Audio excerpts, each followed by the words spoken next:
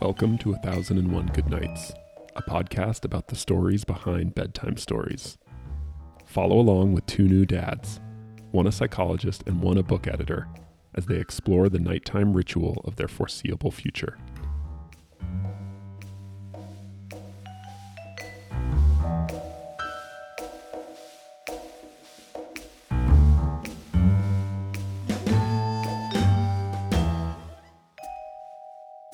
Hey, Ben.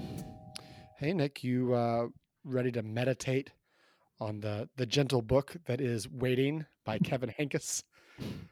I've been waiting hard to Oh, talk no. about this book because it has been a long afternoon. My girls have been in turbo mode since 3:30 p.m. So Oh, man. 7:30 couldn't come soon enough. But this is the perfect book for days like this, I feel Yeah. like, as we'll talk about. Yeah, so I think this is an interesting book. The title, Waiting, is what the book is about. And I think I guess I just realized that's something that you do so much in your childhood.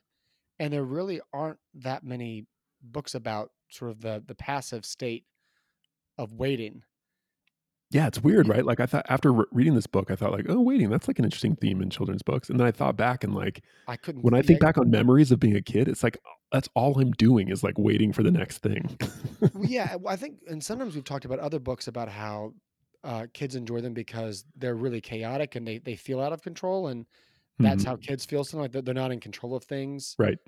and then this is maybe a way in which like they kind of exert control and or it levels the playing field because everything is that kind of chaos. But this is sort of the opposite. Like this is also a situation in which there isn't much action and it's pretty passive, but it feels totally different than say Where the Wild Things Are or books like or Cat in the Hat or books like that, or Yeah, this even is like Cars and Trucks and Things that go. This is like the opposite end of yeah.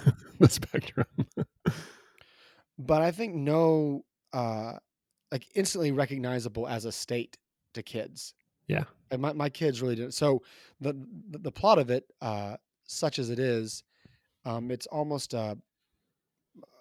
like a Winnie the Pooh like universe, and that it's these toys. It's a pig, a bear, a dog on a sled, sort of Jack in the Box rabbit, and an owl, and they're all perched on this windowsill. And it's a very static, and in many ways, the way it's framed, almost every page is these five toys in the window, looking out, just waiting, and they all have different interests or hobbies. So the pig has an umbrella and waits for rain. The owl waits for the moon. The dog on a sled waits for snow.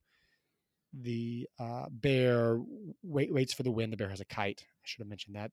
And then the rabbit, um, interestingly enough, just isn't waiting for anything particular. Just really, he likes to look out the window and just wait. So he's not even waiting for real activity. He's the most zen, I guess, Right. of them all.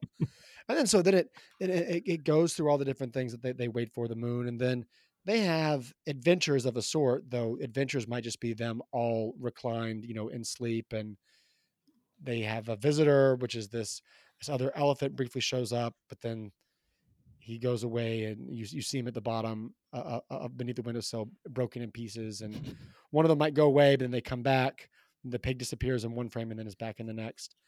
Um, and then at the very end, but even though it's so passive, there is sort of a tension, like because you're thinking, where is this going, right? The whole time. I mean, Yes.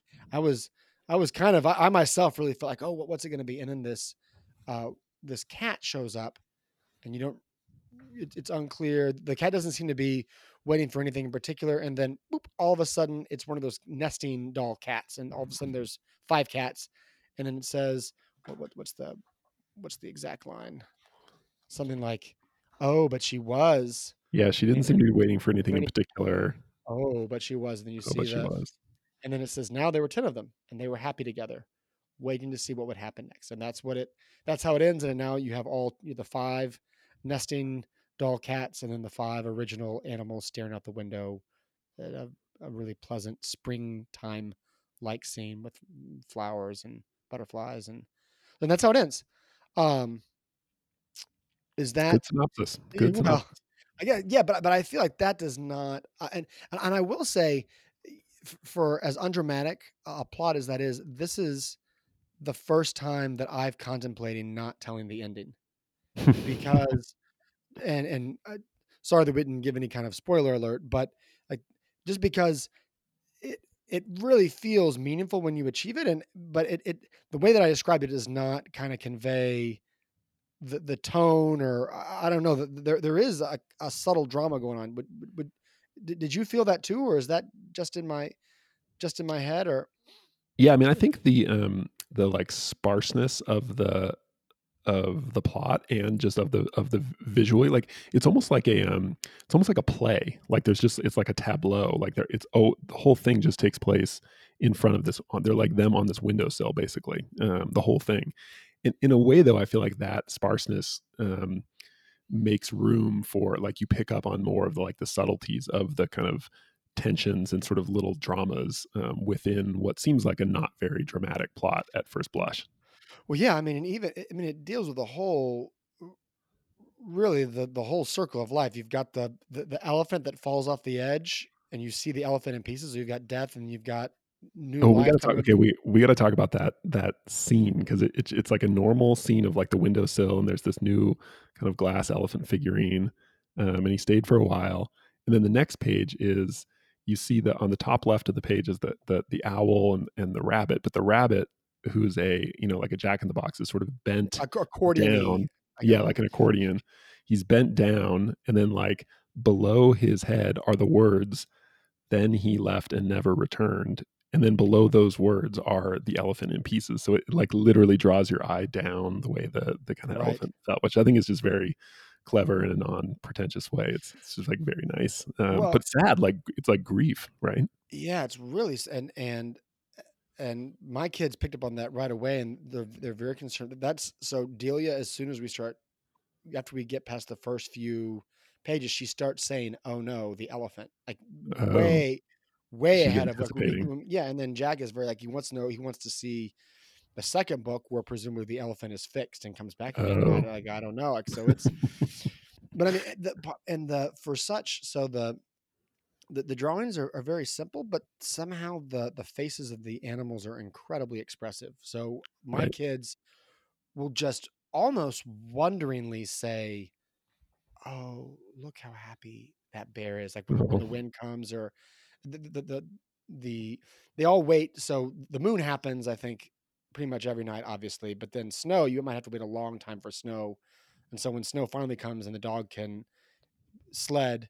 I guess I mean, the other thing that's weird about this is that they're still on their side of the window, so I don't understand how they're sledding or protecting themselves from the rain or flying the kite if they never, like, cross the to the other side of the window pane, but I that's obviously, like, not in the spirit of the book. I don't know. well, but I wonder if it kind of fits in the sense that they are with the idea of like anthropomorphizing dolls and toys, right? That Right, they're not like they're alive but not actually alive, and they do things but they don't actually do things, right.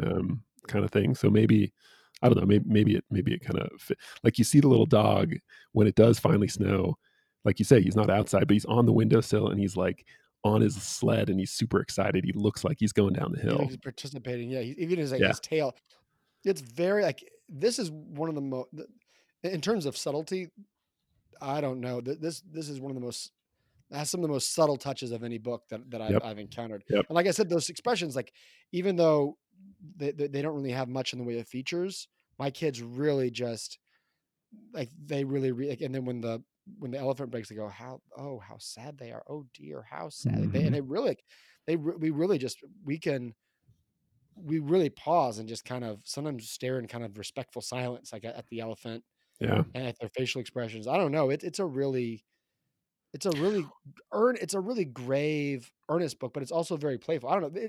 I mean, it's a master. I really I think you had read this before, but Jonathan Miller recommended this to us, Yeah. and I don't know that I would have gotten it otherwise, but it's incredible. Yeah. It's just really like the what do you make? I love this scene where they it's talk it's I think it's right after the elephant falls and never returns, and the next one is they saw many wonderful, interesting things.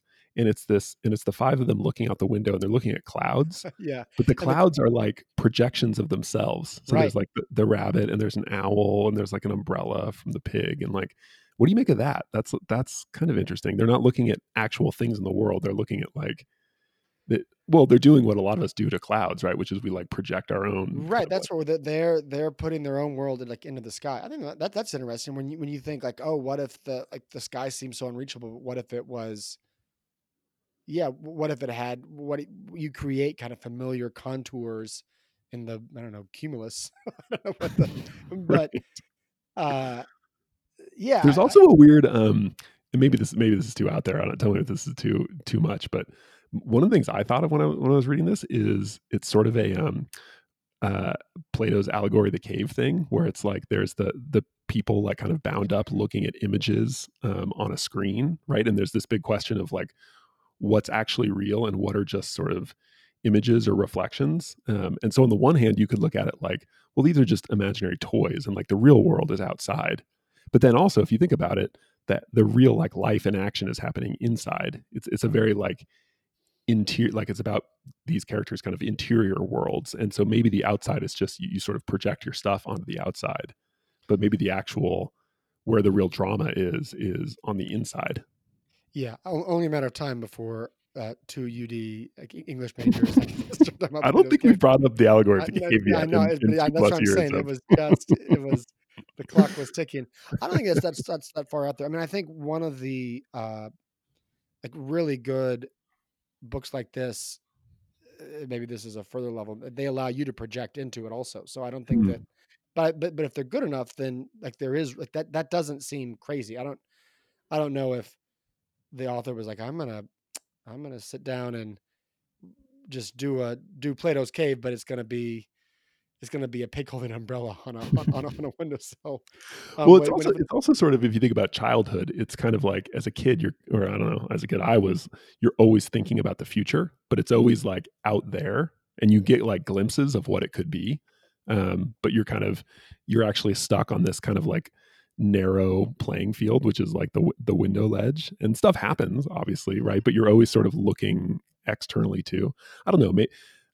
I don't think that the idea isn't that these are like, is this the correct reading of the book or not? But it's what's fascinating about the book is that it just stimulates so much sort of interesting, provocative thoughts with so little, relatively speaking.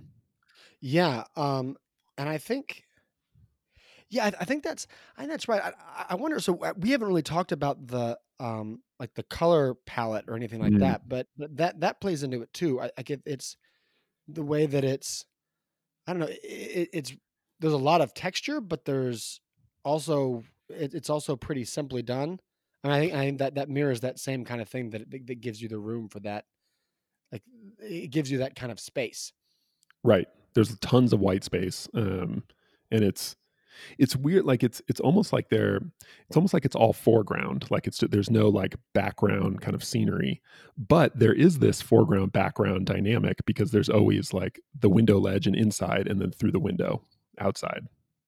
So that's like that's a like an interesting visually. It sort of it pulls off the simplicity of only having like a foreground, but it still has depth because there's always this window there in the background, which What is do sort you of I think it's cool.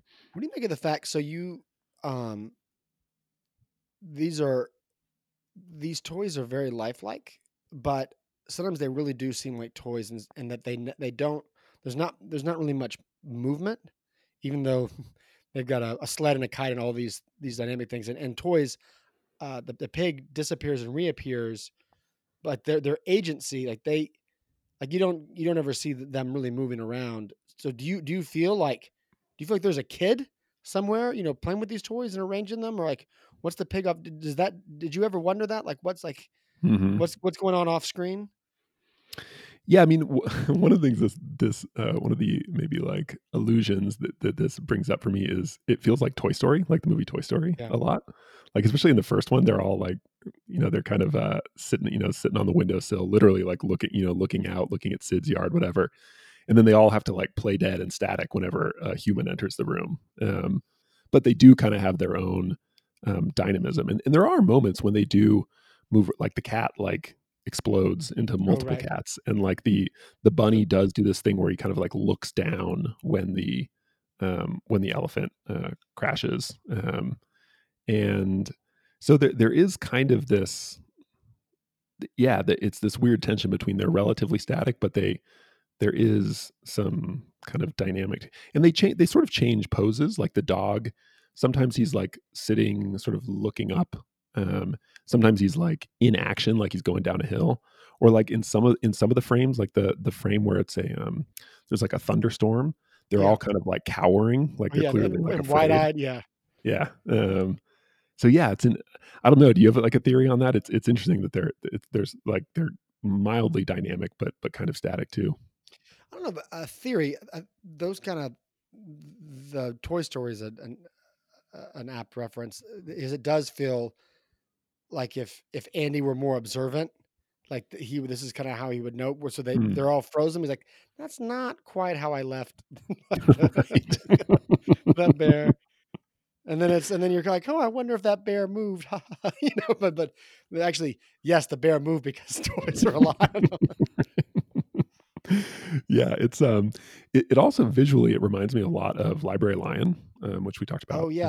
a while Well, ago, but it's got a very similar color palette and a very again, another like interesting tension is that it's both soft but vibrant. You know, it's kind of these like warm pastels, but they're a little bit muted too. yeah, And I really, as someone who's easily overstimulated, I really yeah, appreciate that. It's like warm and inviting, but it's also it's still it kind of keeps things simple. I think I was reading the little in the little note at the beginning. It says it's illustrated by the author, which is interesting. I think that's always cool when the author does both. But it's done in, what does it say here? Full color art, brown ink, watercolor paint, and colored pencils. So it's like really like mixed media, right? It's a yeah. combination of this like pen and ink, watercolor, and colored pencils. So yeah, it's very striking. Like I feel like the whole, not just the illustrations, but this is one of the most. I feel like the, I don't know if production values is the right term for a book, but everything from like the illustrations themselves to the way the, not just like the font is really nice, the color of the font is nice, but even the way like the size of the font is Yeah. perfect. The way it's laid out is It's really, very well, like, balanced. It got a it's lot of so it. considered. Like you feel like everything was really thought about really thoroughly.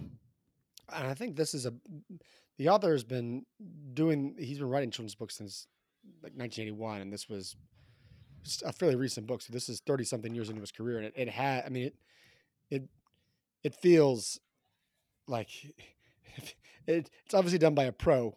Right. So, as deliberate as it is, what do you think about the ending? So because the like part of it is part of it seems to say like waiting is like it's not like waiting is a fine thing to do in and of itself.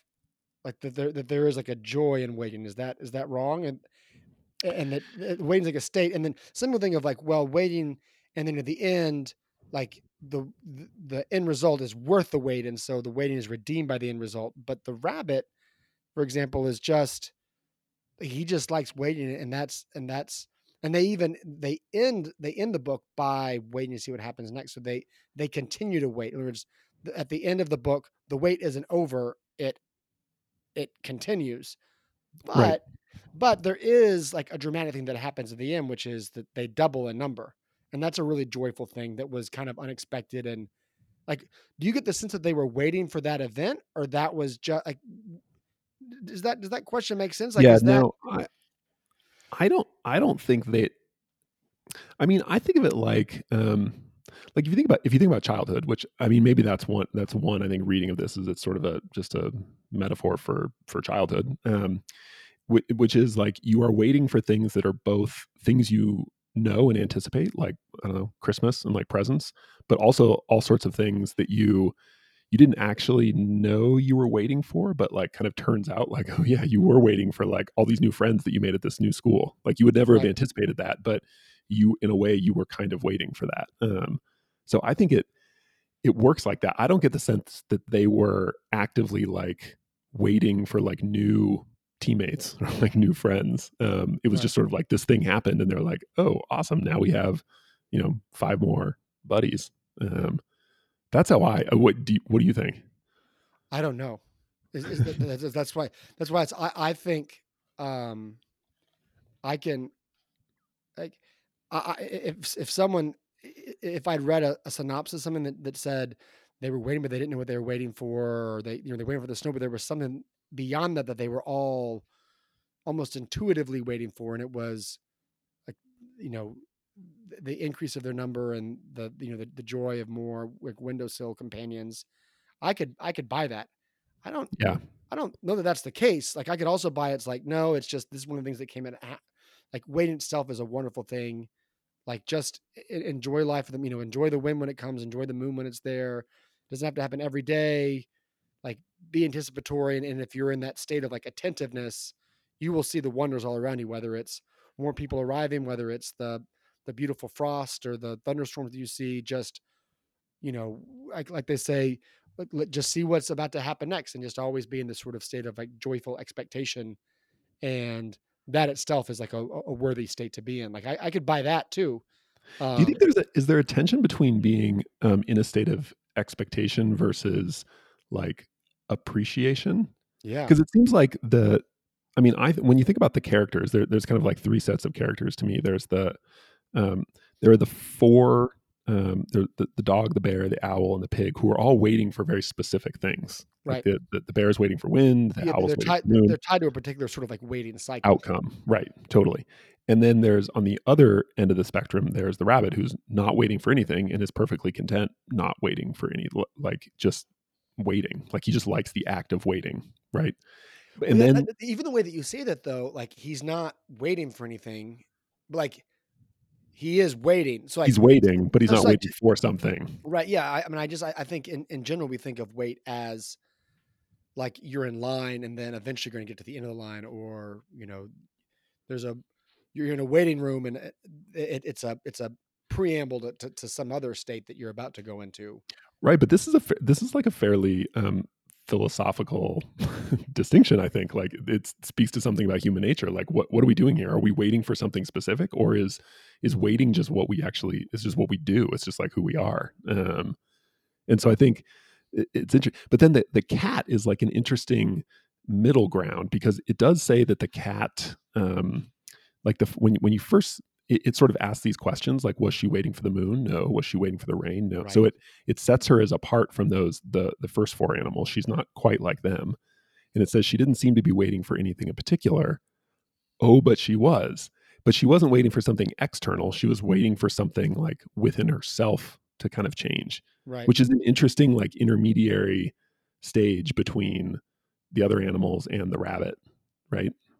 So I don't Yeah. that's like a third category of like internal versus external waiting, like waiting for something to change within you versus waiting for something to change outside. Yeah, I don't know if I'm just like philosophically or like spiritually ready to appreciate this book. It's epic, man. It's so good, but it's also it's really enjoyable to kind of nerd out on and dissect and really analyze. But this is also one of those books I just love reading it without really thinking about it. Like when my daughters occasionally bring it over, I'm just like, yes, this is just such a relaxing, like calming, beautiful book to read. Yeah, it's great. If you enjoyed this episode, check out our other content at 1001goodnights.com and help us out with a rating on your podcast platform of choice.